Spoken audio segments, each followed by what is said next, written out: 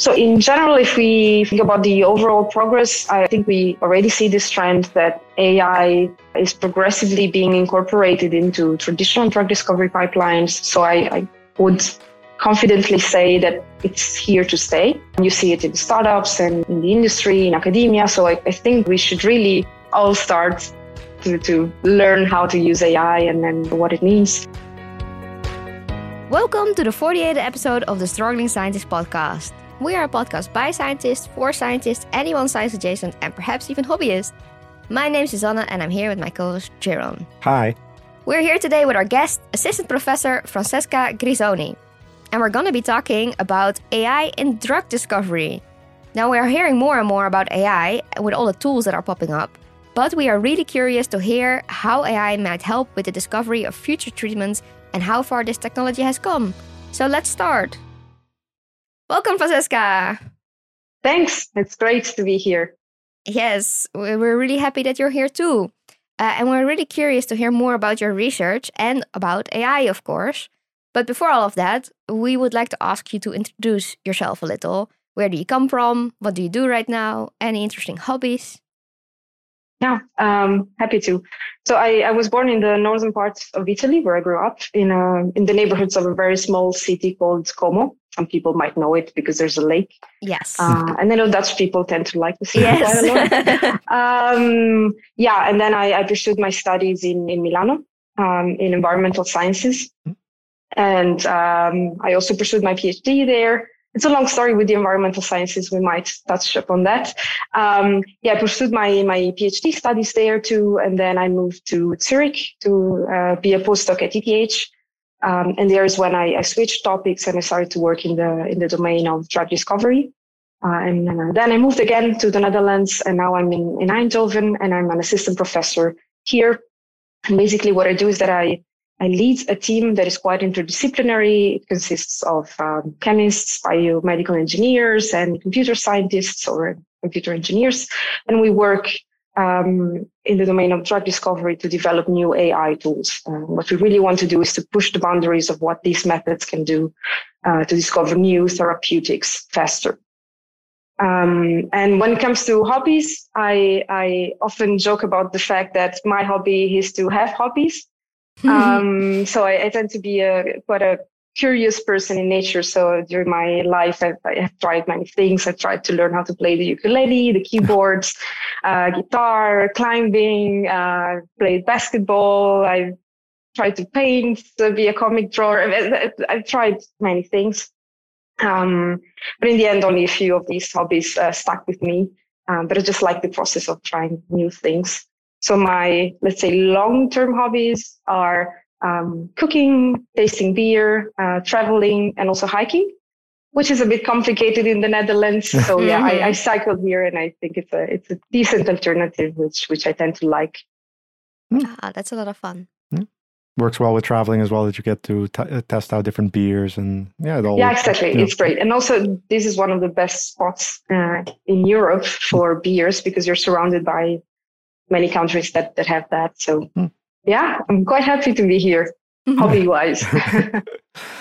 So touching back on the getting into AI and drug discovery, what actually was the reason or what made you get started with researching AI and drug discovery, and what was that journey like for you?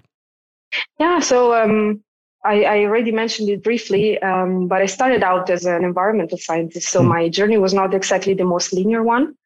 So at the beginning, it all started with just a passion for interdisciplinary research, which is what made me choose environmental sciences in the first place. I was a bit naive probably back then. It was just like, okay, whoa, this is so interdisciplinary and I love all of these disciplines. Let's just go. And then during my studies, I realized that I liked everything that had a molecular angle and would combine chemistry and biology, but also really loved mathematics and everything that was a bit computational. So with my PhD, I started out actually with using machine learning to predict molecular properties, but it was for toxicology. And the idea was that we wanted to develop machine learning methods that would be able to replace animal testing, for example, for regulatory purposes. And during my PhD, was in the group of Roberto Todeschini at the University of Milano Bicocca. During my PhD, I had the opportunity to be hosted at ETH Zurich for a few months in the group of Gisbert Schneider. And basically what to do is computer-assisted drug discovery. And for me, this was just like, I fell in love with it. I realized that I could apply the same methods that I was using for toxicity prediction also to drug discovery. Mm-hmm. And that's what they were doing there already. But I really love the idea of contributing to accelerating how we can cure diseases we have no cure for yet.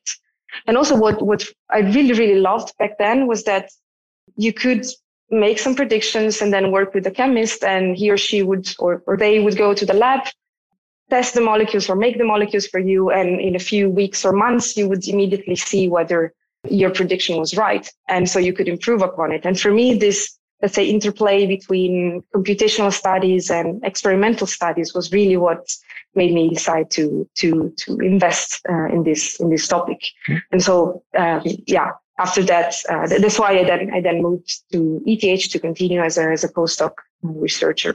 Mm-hmm. And then now this is basically the same domain, and we work particularly with deep learning approaches.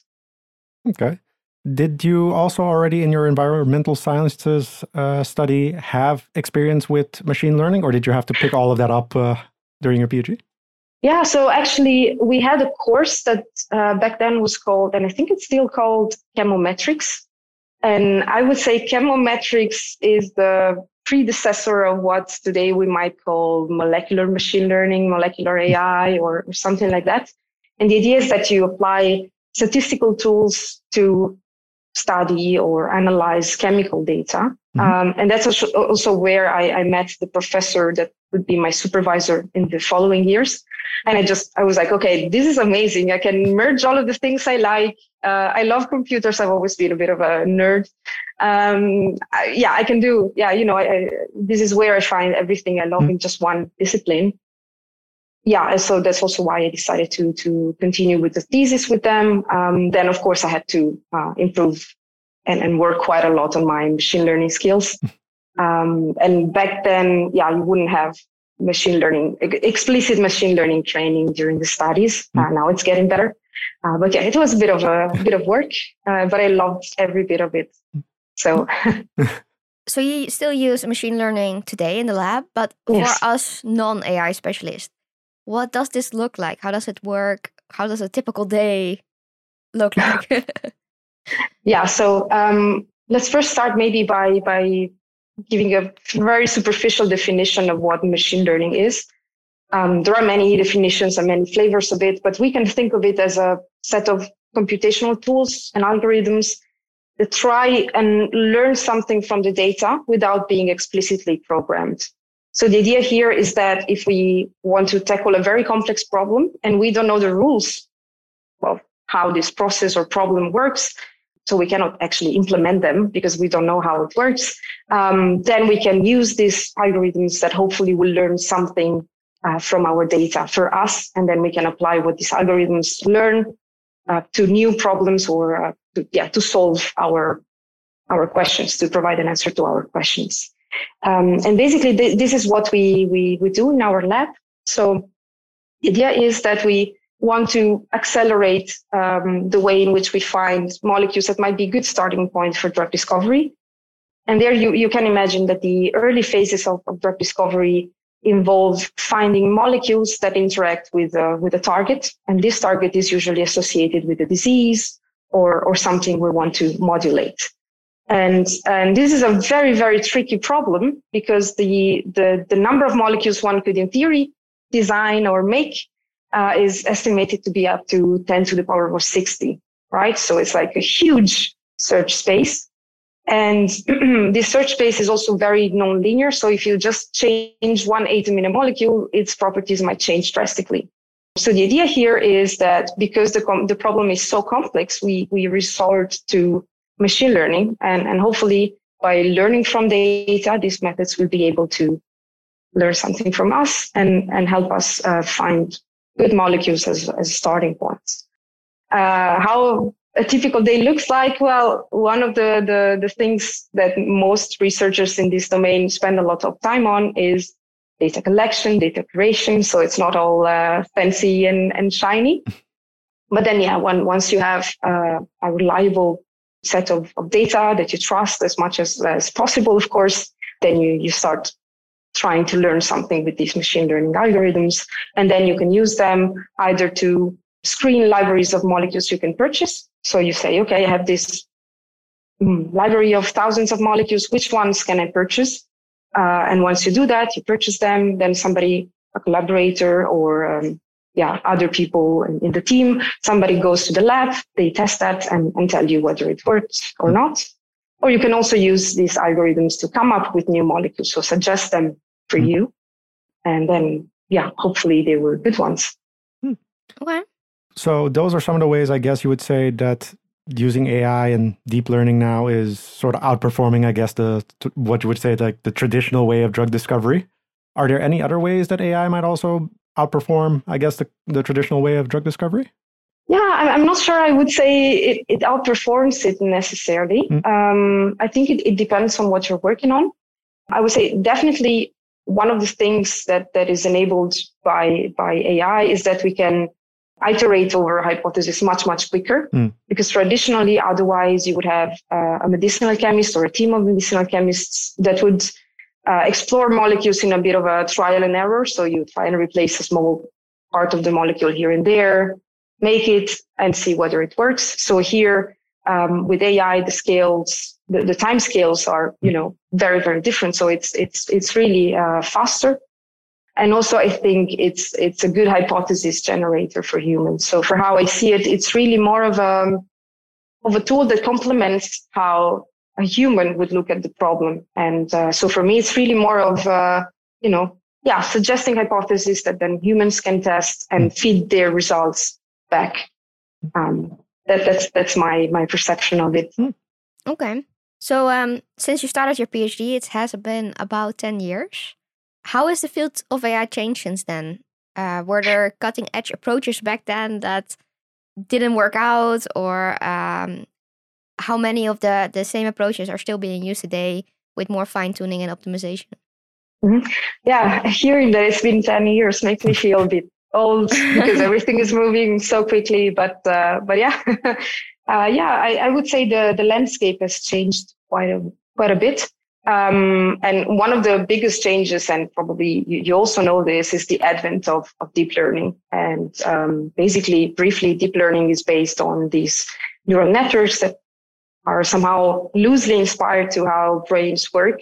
So the idea is that by building deep neural networks, so networks with many layers, you can hopefully be able to capture very complex and very non-linear information that you might have in your data. And in certain domains, deep learning has actually wiped out completely what was there before. And so it has also permeated drug discovery. And I would say in general, in many types of tasks, deep learning has indeed replaced what was there before. And one of these tasks I already mentioned, and it's de novo design. So how to come up with new molecules from scratch. And for example, one flavor of deep learning that has been particularly successful is inspired by natural language processing. And in the same way in which you can generate new text by learning from large data sets of text, you can also use similar approaches to design new molecules from scratch. Basically, this tends to outperform everything else that was there before because you actually don't need rules on how to make up a molecule, which is quite tricky, right? Because we know that not all of the possible combinations of atoms will make a molecule that makes sense. And these approaches actually seem to be quite good in learning how to design a molecule from scratch that is also active on the intended targets.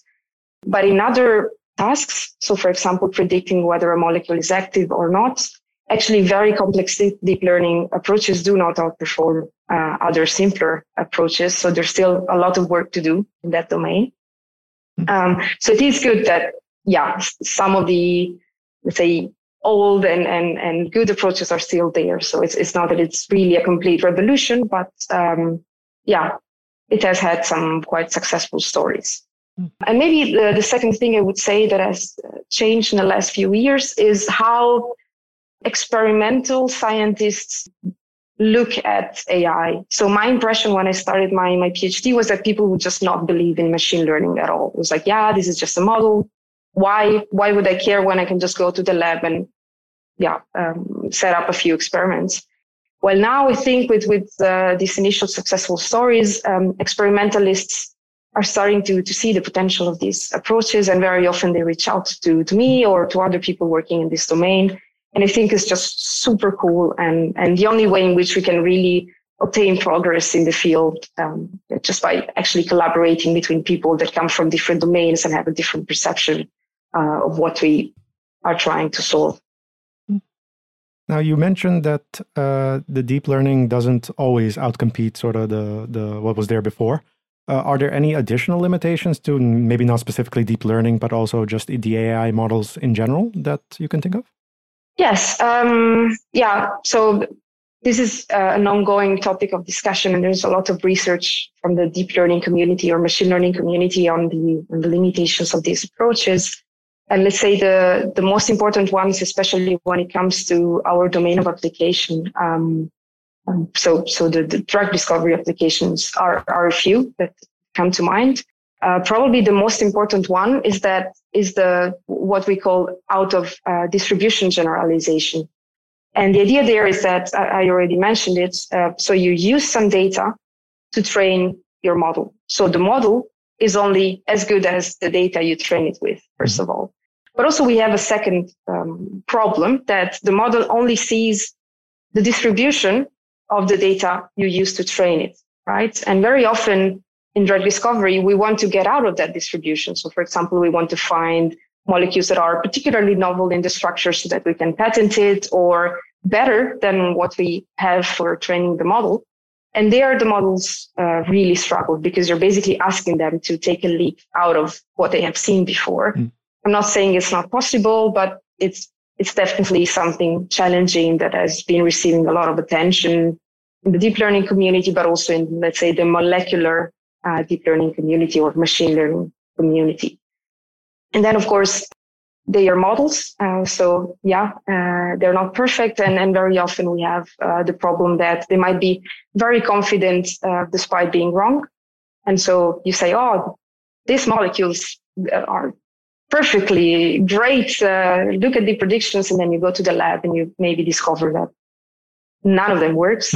So there's a lot of research also going on in that domain to try and spot these cases. For example, with what we call explainable AI, it tries to get some information about the inner functioning of a model, or why a model reached a certain decision, or let's say to try and inform the humans that work with that about why the model reached a certain decision and whether we can trust it.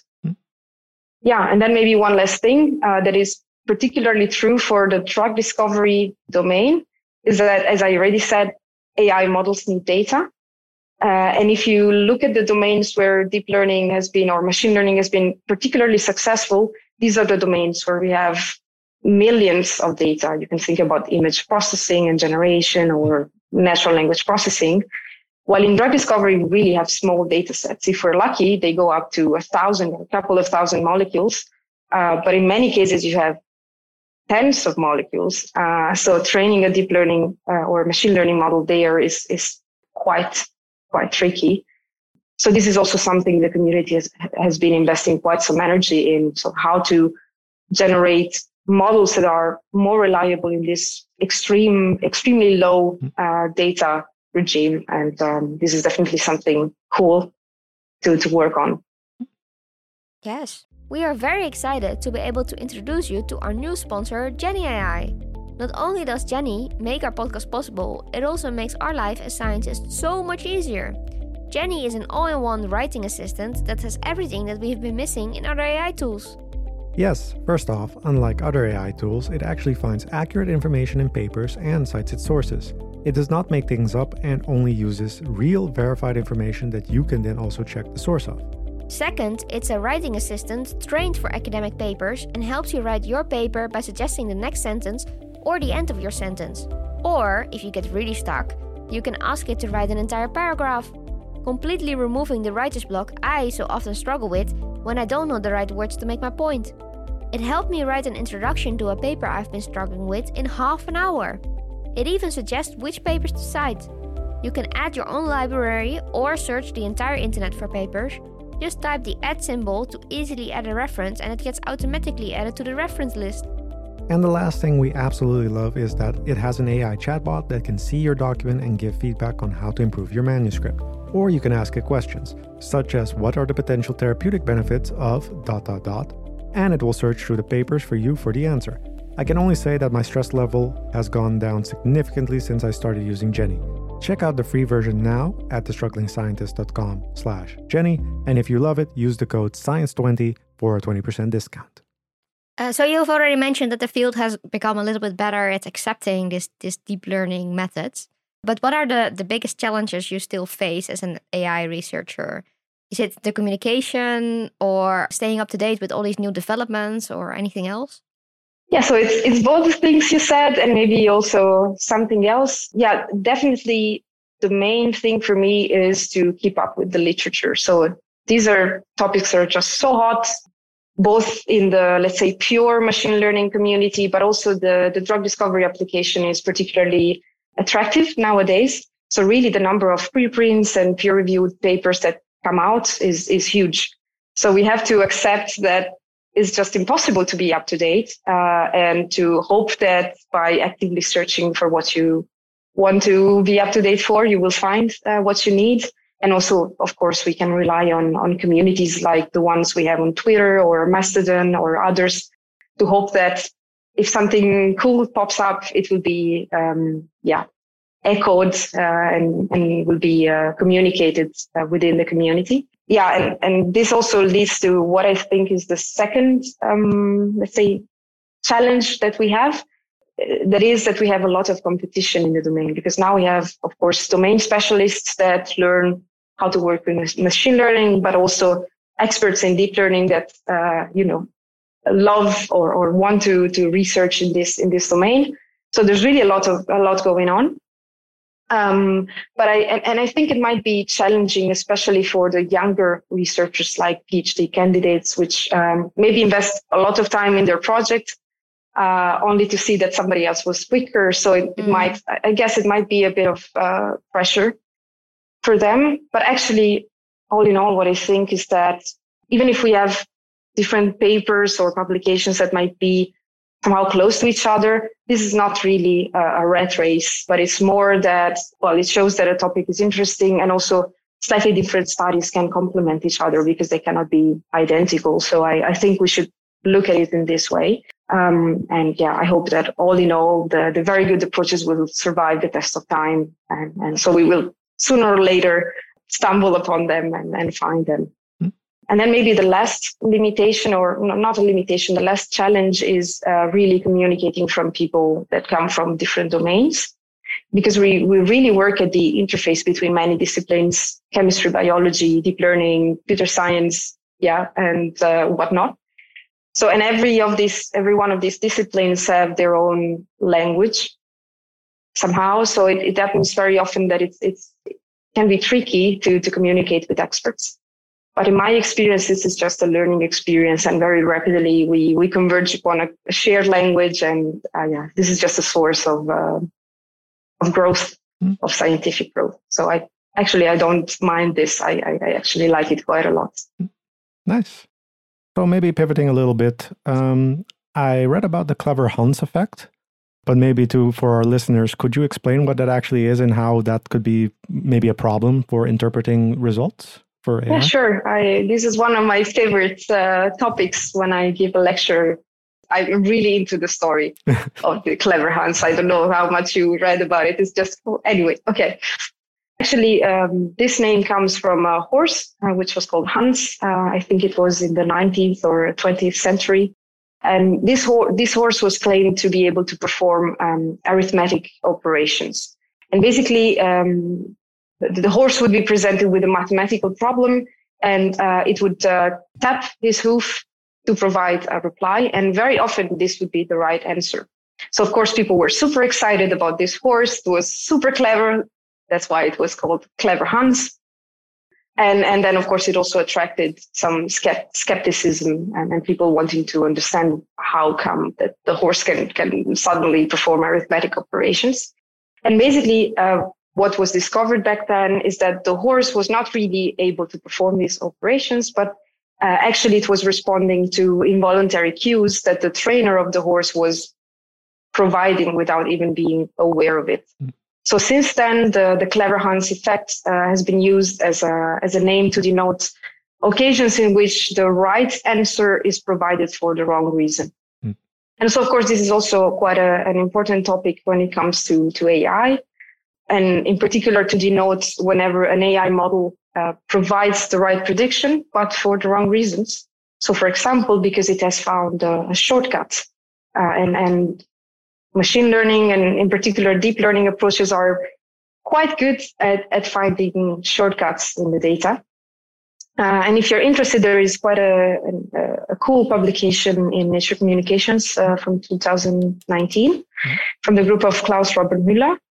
And basically there they show a few examples of how these neural networks are actually very good at picking up these shortcuts. And in one of these examples, you have a model that is trained to label images to predict what is in the image. And they found out that all of the images that they had in the training set that were related to a horse actually contained a small label. And I think it was the label of the photographer that took that picture. So the network learns that whenever you had that tiny label at the bottom of the image, then it had to predict a horse. And as soon as you remove the label, then the network would be very confused. And the idea is that actually it just learned a shortcut. It's like a very lazy student that tries and cheats at the exam. And so this is for sure a problem, because we might actually end up trusting the prediction of a model without actually knowing that it's learning something else that might not apply when we go to the real world and maybe invest money in that. So, of course, there are many ways of trying to make sure that your model is not finding shortcuts, and it mainly relates to the data that we feed in, how we split them for training, whether we can check if there are biases or not, and so on and so forth. And in this also the explainable AI approaches that I mentioned before. So how can we get a glimpse into what the deep learning model is learning? These approaches can also be quite useful to try and understand why a prediction is what it is and find these cases. Right. And now also something that we have seen in our own research come by recently in the past year was AlphaFold, which is a program that's supposed to predict the structure of your protein. Now, there have been some strong opinions about it. Some people think it's not working well. Some people think it's amazing. What do you think about it? Is it overhyped? Is it a cool tool to use? And how impactful do you think it will really be? Yeah, AlphaFold is very often one of the central topics on when people speak about AI. And I have to say that predicting the structure is quite an important problem in biology and everything that relates to it. Because as you might know already, the structure of a protein, so actually how it folds, starting from a sequence of amino acids, is what determines the properties and the function of this protein. So really, it is very cool that we have tools that allow us to have an idea of how this protein might fold. So personally, I do think it is a scientific breakthrough with some caution. So let's start first by saying why I think it is a scientific breakthrough. Well, the first reason is because of the accuracy that this model has. And so in the CASP challenge, when it was first presented, it was basically just so much better than everything that has been there before. And this is, of course, impressive and good, because it means that you have a tool that has quite a good accuracy. So it can give you good suggestions about how a protein might fold. And also, it's great to see how many applications are following and how people are trying to use it or extend it. This is just very cool. And also, it is a scientific breakthrough because of the number of structures that it allows to generate. And you probably know that there is a dedicated repository that keeps expanding. So you can just go there and find your structure and people are trying to cover as much as we can about this, about the protein sequences that humans know of. So it's just great. And I think it is indeed a breakthrough. The reason why I'm saying we should still be cautious when we speak about AlphaFold is that we have to remember that somehow this effort was sitting on the shoulders of giants, in the sense that we already have said how important it is to have enough data and reliable data. And so the data sets that this model and similar models were trained on have been collected for decades and curated. So basically this made for the perfect problem for a group of skilled AI engineers and scientists. And then, of course, you needed a team of very skilled people and great computational resources. And so when this combination happened, then there you had it. There you had your breakthrough. Then, of course, we have to remember that AlphaFold is a model. And don't get me wrong, many other things are models, even wet lab experiments or the animal models used in drug discovery. So they all have their limitations. But yeah, as a model, it inherits some of the, let's say, challenges we have spoken about already. So the difficulties in generalizing out of the training data distribution. So of course, when you have super challenging cases in which other tools fail because the sequences are different from all the other sequences we know, and also it's likely to expect that also AlphaFold will fail there because it's not perfect. And then, of course, can also provide highly confident predictions that are wrong. It can also be prone to adversarial attacks. I think I stumbled upon a paper yesterday. And these adversarial attacks are basically a small change in the input structure, in the input sequence that will lead to very different results in the predicted structure. So it basically inherits all the limitations that all the other AI models have. And then when we look at it from the biological point of view, probably another limitation, but it's not AlphaFold's fault, it's just the data we have, is that actually protein structures are not a static thing. They're very dynamical. So it's not a snapshot. And then, of course, when you predict a structure, you just get one of all of the possible configurations of a protein. So this is a limitation because in some cases, this dynamical aspect is key for example, drug discovery or to really understand protein behavior. Yeah, but I do think that these efforts, AlphaFold, RosettaFold, and similar approaches will actually lead to quite some progress in the long run because people can just use them and build upon them. Yeah, I also love how accessible they are being made. A lot of these tools also, it's like great. Yeah, it's great. I'm really impressed. It's amazing. Even the fact that you can now access all the predictive structures by AlphaFold. I think in a collaborative effort with EMBL, I think it's just great that they're making this effort. It's extremely valuable to the community. All types of communities, actually, deep learning people, but also experimentalists and other people. Yeah, for sure. So touching on the progress that AI has made in the past, and probably will continue to make in the future, where do you see that sort of actually going? Will there be sort of one AI model that works well for basically all types of drug discovery, or do you see multiple in different areas? How does that work? Yeah.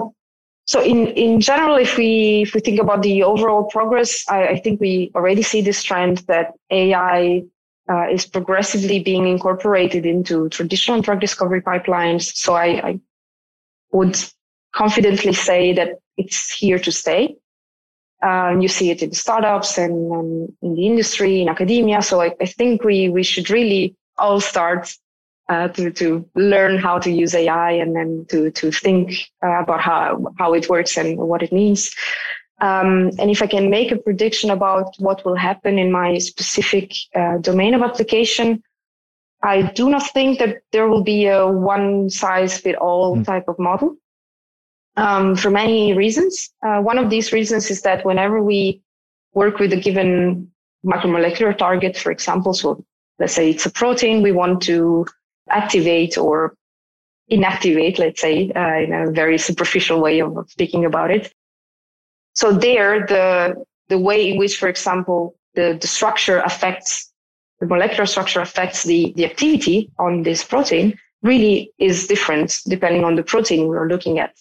So it's a bit, let's say, overly optimistic to think that we will have a model that is able to learn all of these different ways in which a given molecular structure might interact with innumerable targets.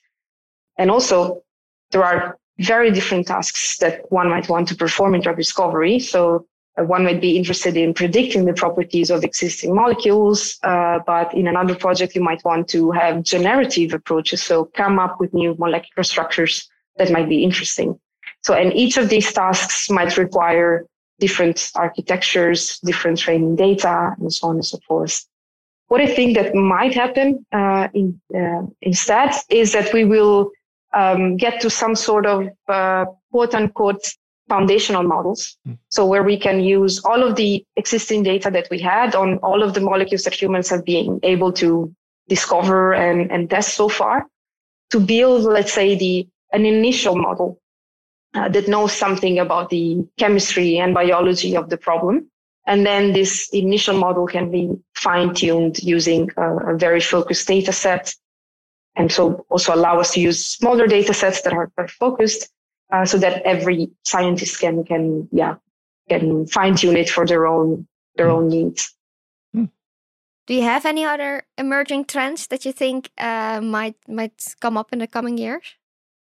Yeah, so if we look at our specific domain, I think yes, I already touched upon them, but one of them is really how can we make sense of very small data sets and still make a reliable machine learning model. And also in some cases, it's even interesting to explore how we can use machine learning when we have no data at all, right? And humans sometimes do that. You learn how to work on a related problem, and then you can transfer this knowledge and approach unexplored tasks. So this is also a trend that will be, in my opinion, progressively important in the next few years, because in drug discovery, very often you have to work with these completely unexplored targets. So it would be quite cool to see good research popping up there. Another topic we are working on, and I see it's getting increasingly popular, is active learning. And the idea there is that let's say in a normal pipeline, you would take some data, train your model, make some prediction, go to the lab, see if it works. And if it works, you're happy. If it didn't, you face the corner of your office for a few hours until you're over it, and then you start again. While with active learning, the idea is to embrace failure to some extent and just let the model choose what it needs and what you need to test to improve the model itself and hopefully to reach your goal faster. And this is quite important because if you think about drug discovery and other chemistry applications, it's quite expensive to perform these experiments. So the idea is that I let the model choose a few molecules that might be interesting. I go to the lab, test only these few molecules, but they were chosen to improve the model. So you test them. And even if they're wrong, it doesn't matter because you will use them to correct your model. And you keep going for a few iterations. And the idea there is really that you are smart in how you pick your data and in how you spend your money. And hopefully you can reach your goals faster in a also, let's say, cost-effective way. And then one final thing, it relates to the activities of my group. Basically, one of the problems we have or things we could do better is how we actually encode chemical information for computers to learn from, because, molecules are very complex entities. They are not static. There are many ways in which we can represent them. And most of the ways in which we encode chemical information for computers was born way before the deep learning renaissance or the AI, let's say, hype, if I can call it that way. I don't think it's a hype, but you know what I mean. So they're not suited really they were not thought with deep learning in mind. And also they very often fail to capture very important aspects. So I recently was awarded an ERC starting grant that is really dedicated to design new and more sophisticated way to capture this information for AI to learn from. I don't know if it will be a trend. Of course, I hope so. I hope other people will follow us in this and maybe have even better ideas than ours. But I think this is really important, and I hope that we will be able, as a community, to improve this aspect, which is quite a limiting factor. Okay. Yes, clear. If our listeners want to follow you on social media, where can they find you? Or do you have a website? Or So I'm on Twitter. My name is Fra_Grisoni. So yeah, just my nickname and my surname. They can also follow my team on Twitter. They're called Molecular Machine Learning. Yeah, I'm also on Mastodon, but I don't have many followers there. So yeah, if anyone wants to follow me, and then I'm on LinkedIn. Yeah. Okay. Yes. Well, it was really nice to have you as a guest, and we learned a lot. If our listeners have any questions, suggestions, comments, or papers you really need to read, you can reach out to us via our website, thestrugglingscientist.com. You can also check out our website for some really cool science-inspired merch and to sign up for our awesome newsletter, aka the Journal of the Struggling Scientists. And you can also follow us on social media. Janon, which ones are those again? LinkedIn, Twitter, Facebook, Instagram, and Mastodon. Yes. Thank you so much for listening, and we hope to see you all next time. Bye. Bye.